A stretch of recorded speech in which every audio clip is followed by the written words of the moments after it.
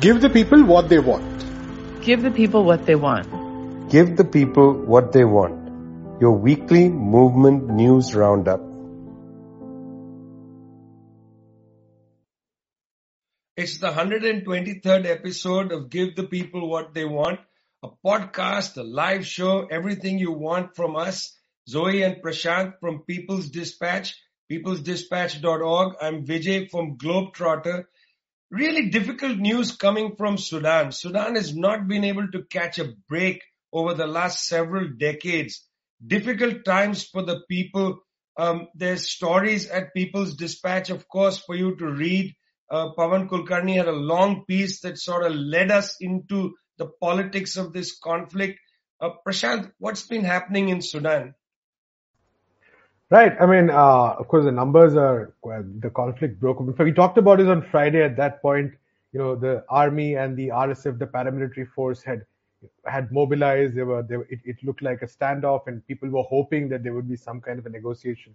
But on Saturday, unfortunately, the fighting broke out. It's been quite disastrous. Over 400 people killed, 3,500 people injured. As per these estimates could be conservative, and quite a lot of civilians also hurt in what is technically a clash between two security forces, but it's obviously never like that. And I think one of the more depressing aspects has been the fact that despite multiple attempts at ceasefires, many of them have collapsed. We know that two already did. A third has been called for. Whether it's going to succeed or not is really a question. Also, this is Eid, so a very important time for the people there. But whether the ceasefire will hold is a very big question, because each time one was called for, there was some huge amount of infighting. We do know, for instance, that in Khartoum, about more than 70% of the hospitals have been rendered inoperable. We do know that people from Khartoum and other cities trying to flee in large numbers whenever they get a chance, because there have been massive power outages, water shortages, forcing people to really scavenge for some of these resources. We do know that violence is also breaking out in Darfur, which has been an old stronghold of the RSF. So all around the country, huge amount of violence. International, both the army and the RSF have their international backers.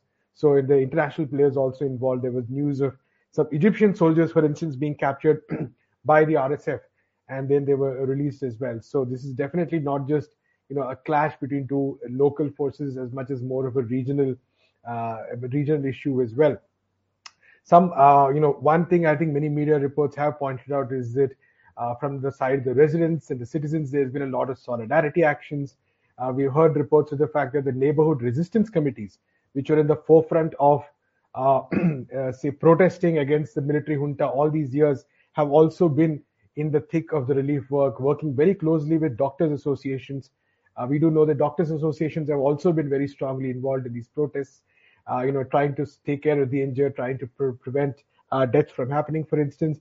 But all of this together, I mean, I think two of the larger things we need to take into account is that the pro-democracy protesters, the Sudanese left, the neighborhood resistance committees, the protesters who we've been talking about for so many years now, they had been warning that this would happen. They had consistently been saying that both the military, the army, and the rapid support forces, the military junta as we call them, that these elements cannot be trusted in making a transition to civil rule. In fact, their slogan for many, many years has been no compromise with the military. They had been calling for substantial reform of the security forces. They had been calling for justice for those who had committed various crimes. You're talking about the RSF now. Everyone's talking about the RSF, but the RSF was the force which in June 2019 massacred people in Khartoum, massacred protesters in Khartoum, rapes, mass killings, many of them had taken place. At that point, the same Burhan who leads the country now was basically in charge. So there is a long record, and of course over the years the number of people killed in protests. So there is a long record of both these forces indulging in basically what are war crimes, what are human rights violations. But there was no attempt by any of the international players to acknowledge it. What happened instead was that the international players kept saying that no, the army, the security forces need to sort of be part of any transition to civilian rule. And finally, they have brought us here. So I think this is a very important thing to sort of note as well, that the civilian forces, in a very unfortunate and a very tragic way, have been vindicated when they kept saying that the fact that there was no, that there was no trusting the military junta, there was no trusting these security forces. And I think even now the attempt is to sort of somehow get these forces onto the table. Of course, the firing must stop. Of course, there has to be some kind of peace at some point.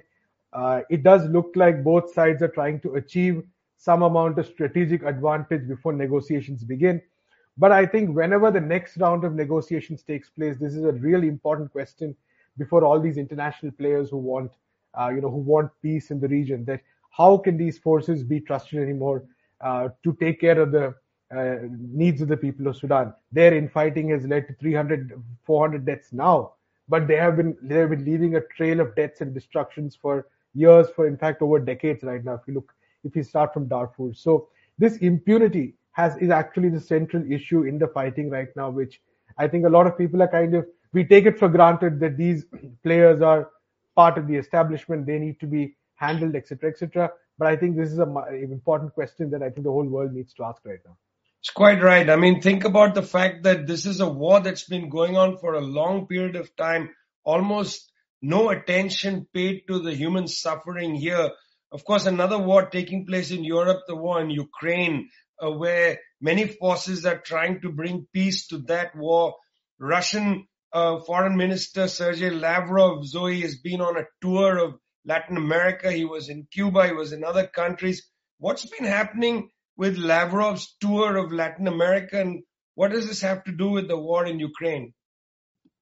Well, it's quite an interesting tour, kind of a sanctioned country to sanctioned country tour, because besides Brazil, he did visit the several Latin American countries that suffer from U.S. sanctions, including Nicaragua, Cuba, Venezuela. And this was a very important visit, I think, and probably the first of its kind in some time now. He held bilateral meetings with heads of state, with the foreign ministers of these countries, in a moment where the U.S. is seeing that their position on the war in the Ukraine is actually not hegemonic. It is actually not shared by the masses of the world. It's not shared by the global leaders, and especially with Lula playing such an important role right now. I mean, he just went to China. He had really important meetings with Chinese government officials, with Xi Jinping himself, signed 15 agreements. And he had some interesting things to say about the war, which is that he said that the U.S. provoked this war, and that a negotiated settlement is of the highest order. And these words were immediately rejected by U.S. officials. John Kirby said that he was parroting Chinese and Russian propaganda. Clearly, they're threatened by the fact that one of the leaders of the world's largest countries and one of the most important economies in Latin America is taking a more sober look at what's happening and actually trying to promote steps towards peace. And so Lavrov visits Latin America actually really in the aftermath of this, goes to Brazil, goes to Venezuela, goes to Nicaragua, goes to Cuba. And to be honest, these visits are as important for Russia to reaffirm the relationships it has in these regions as it is for the countries for whom Russia has been sort of a lifeline. These are countries that are blocked from carrying out major financial and commercial transactions with most of the world because of U.S. sanctions. And it has been the trade with Russia that has really allowed them to continue. I mean, Venezuela and Russia have very, very close links, of course.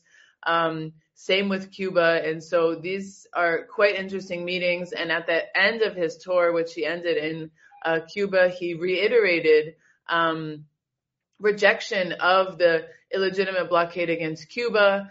And oftentimes in these meetings, he was praising Latin American leaders for actually working towards, as he says, a multipolar world, creating spaces and fortifying spaces like CELAC. So it's quite an interesting moment. It's clear that Russia is paying attention to the developments in Latin America and seeing that there are people who are interested more in the development of their economies and of their nations than actually following the U.S. orientations on who they should trade with, who they should have relationships with. Of course, as I said, this was a tour of kind of the sanctioned countries of Latin America. So we didn't see major meetings, for example, with the more social democratic forces. We know that, for example, Boric has been a very, very, very ardent supporter of U.S. policy regarding the war in Ukraine, having made a lot of comments condemning Russia and, supporting Ukraine's effort to continue this war. He didn't visit, of course, Chile. He didn't visit Colombia, which despite they have actually made several declarations about the war, and many countries, including Colombia, have refused to send ammunition. But interesting visit. We'll see how that plays out. What if there are more commercial links that are going to be made? How this will impact the economies of these countries under siege, both in Latin America and in Europe because of these sanctions. But definitely an interesting visit at a time of a lot of shifts in the world. It's interesting that you mentioned Boric and Chile, yes, making strong statements in support of the U.S. position on this war, but not sending weapons to Ukraine. An interesting gap there, perhaps. Let's move to the African continent. Very interesting development in the visit made by Paul Kagame of Rwanda to Benin, where he met with President Patrice Talon in Cotonou. Paul Kagame, as I'm going to mention in a second, has played an interesting role on the African continent. In many ways, looked like he was sort of taking up where the French had left off. But first, let me just share with you the comments that Mr. Kagame made in Benin. You see, he goes to Benin to promise Rwandan troops to assist the Benin government in fighting against insurgencies in the north of the country. 15th of April, Paul Kagame of Rwanda is asked about, whether Africa is getting sucked into this sort of, new Cold War regarding China, Russia, and so on. Very similar to what Zoe talked about in terms of Sergei Lavrov's visit to Latin America. Well, this is what Paul Kagame said. He said, Russia or any other big power should not be our problem. These big powers have their own issues to sort out, and they keep sucking in these small countries of ours. Russia has a right to be anywhere they need to be legally, just as any other country has. I mean, those who come to Africa, you will hear people complain about China, about Russia, but what about them? What right do they have to be in Africa that others don't have? Now, when I heard these statements from Paul Kagame of Rwanda, I was a little surprised, to be honest with you. Why? You see, in recent years, there have been a series of military coups in the Sahel region of Africa, in Mali, in Guinea, in Burkina Faso. And these military governments, most of them run by men from the lower middle class of their societies, mid-level to junior level officers and so on, they have represented or reflected popular sentiment against the French military intervention. So in all these three countries, they've removed the French. In fact, Burkina Faso, Guinea, and Mali have been in conversations about creating a federation. So these developments have been fascinating. Now, meanwhile, while the French are being kicked out of the Sahel region of Africa, on behalf of the French, Paul Kagame's Rwanda has intervened in the Central African Republic directly with the advice of the French. And Paul Kagame's Rwanda has intervened in northern Mozambique to protect a French commercial asset, which is French Total's, drilling off the coast of Cabo Delgado in Mozambique for natural gas. So in these two instances, Paul Kagame is effectively substituting Rwandan troops for French troops, to basically maintain French strategic interests in these regions. In fact, when Mr. Kagame went to Benin, I had initially thought when I watched the press conference that Mr. Kagame would say, well, we are here to take care of the insurgents and so on. Once again, carrying water in a way for the French. But things are very complicated these days. Just as Gabriel Boric of Chile on the one side says that, hey, listen, we're going to, support the U.S. position on Ukraine, but we can't send weapons. Just as they are caught in this sort of funny place, and later I'm going to talk about Japan's being caught in this funny place, so too Paul Kagame. This is not a sign of some big shift in Mr. Kagame's political thinking. He is representing the national interests of Rwanda in many ways. And also, I think, reflecting the mood on the ground in many African countries where the new attitude is, hey, listen, we may have our problems with Russia, with China, with others, but we have our problems with all of you. You know, all of you come and colonize our continent. I found this to be fascinating. Got to keep an eye on these new developments happening in the global south. Nobody else does it but People's Dispatch and Globetrotter. You're listening to Give the People What They Want.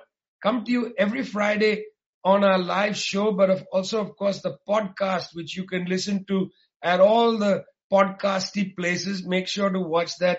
We also look forward to our selfies of you watching our show. The reason is we're trying to build a community here. This is not just us talking into the ether. You who listen to us regularly are part of our family. So send us visuals so that we can know who you are. Send us visuals so we can know who you are. In Cuba recently, the population decided they know who their leadership is, Zoe. There was an election and so on. Take us to Cuba, please. Well, as we had spoken about before, on March 26th, there was the legislative elections where 470 members of the National Assembly were elected, which in itself is a process that actually expands to months, that involves a lot of grassroots consultations, building these candidacies on the ground, a very, very extensive selection process. And this Wednesday, April 19th, Miguel Díaz-Canel was elected by this body, the National Assembly, as president, who will serve another term. Similarly was elected the vice president, the leadership of the National Assembly. And this is essentially giving beginning to another cycle of this leadership with this new National Assembly. And it's a quite interesting moment in Cuba, as we've been covering for the past several months. It's a moment of a lot of challenges, a lot of economic challenges that are quite difficult. Currently, Cuba is suffering from a major fuel crisis, a major fuel shortage, which of course not only impacts the ability of cars to get gasoline, but also possibilities for transportation of goods, etc. And so once again, Miguel Díaz-Canel is facing such a challenging task. He was sworn in the first time in 2018, elected then by the National Assembly.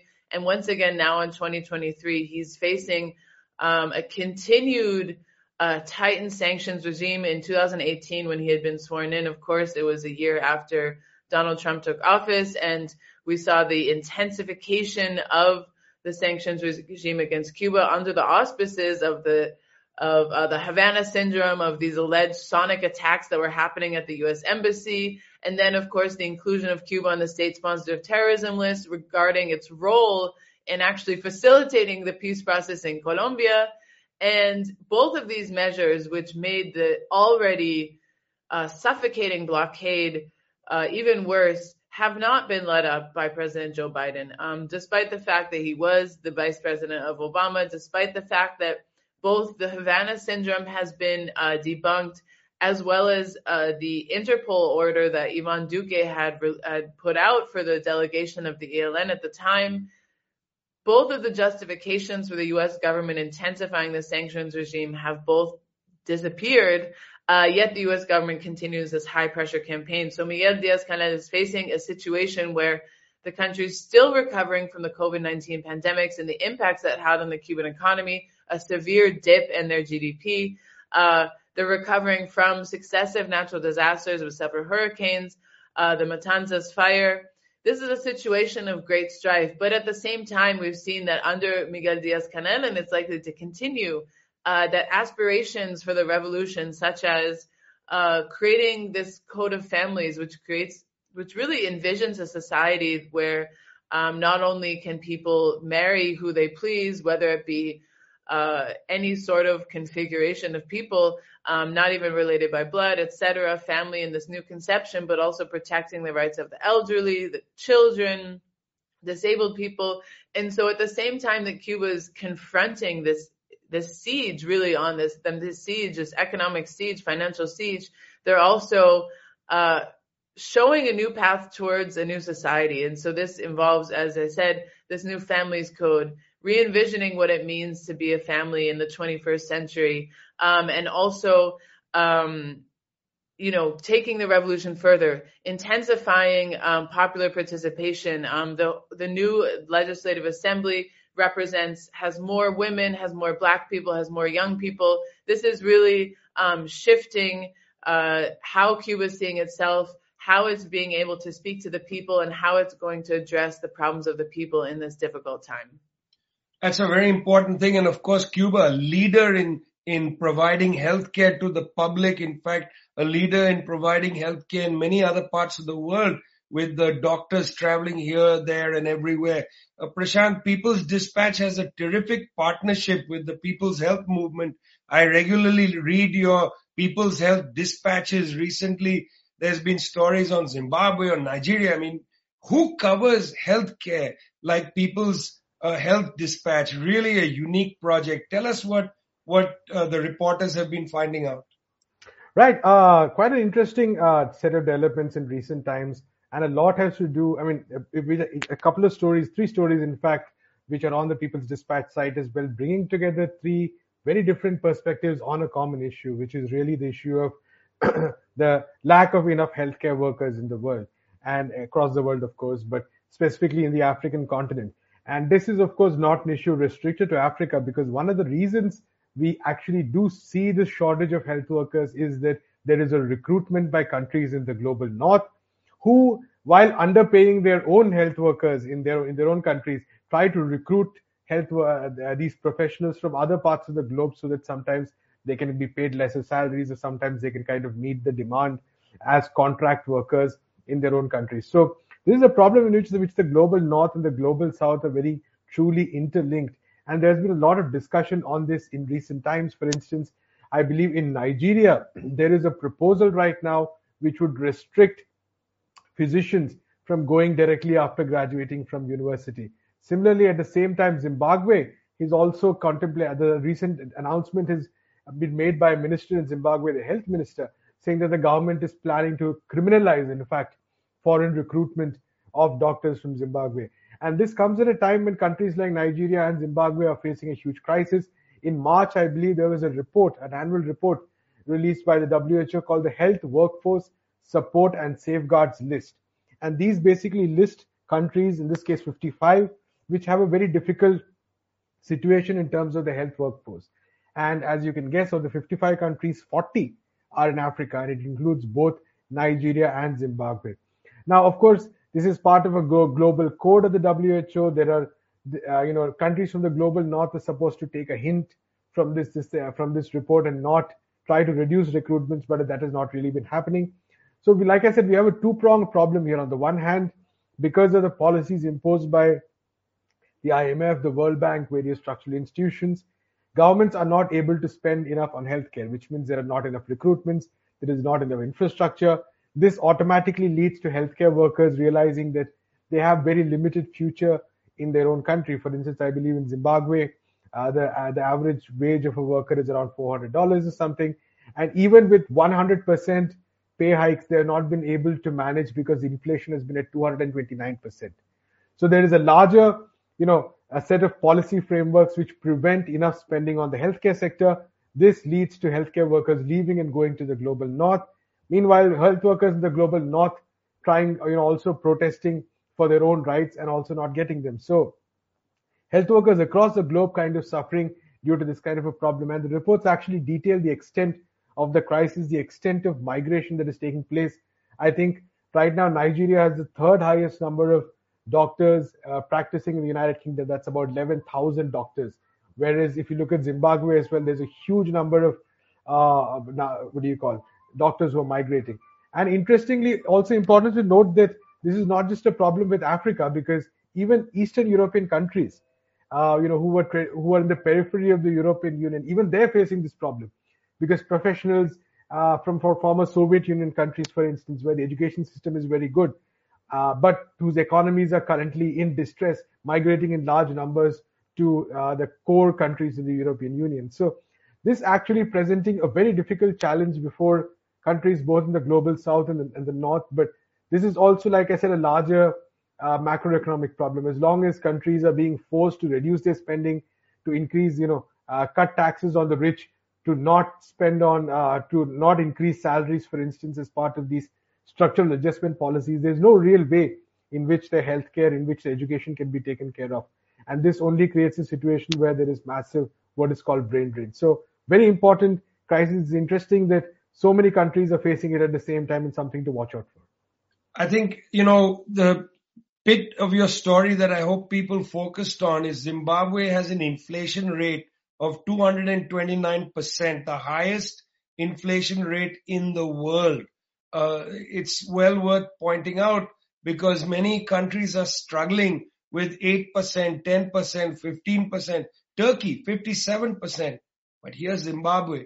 Not only 229% inflation rate, Prashant, as a consequence of current developments, but historically because of the economic war that country has been under for decades. And why have they been under an economic war? Well, because they decided to expropriate the colonial era farmers and transfer the farms to black farmers. I mean, that was their crime.